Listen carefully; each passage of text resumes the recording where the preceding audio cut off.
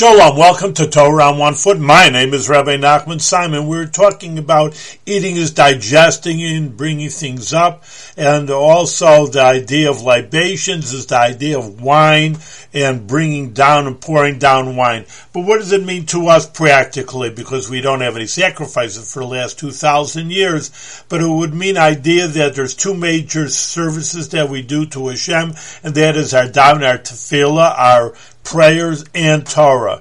And our prayers bring up, you plead up to Hashem, or raise up your voice to Hashem, as you would say, and even in English. So this idea of raising yourself, lifting yourself up, and being holy. And Torah is so holy, it's the wisdom and will of Hashem.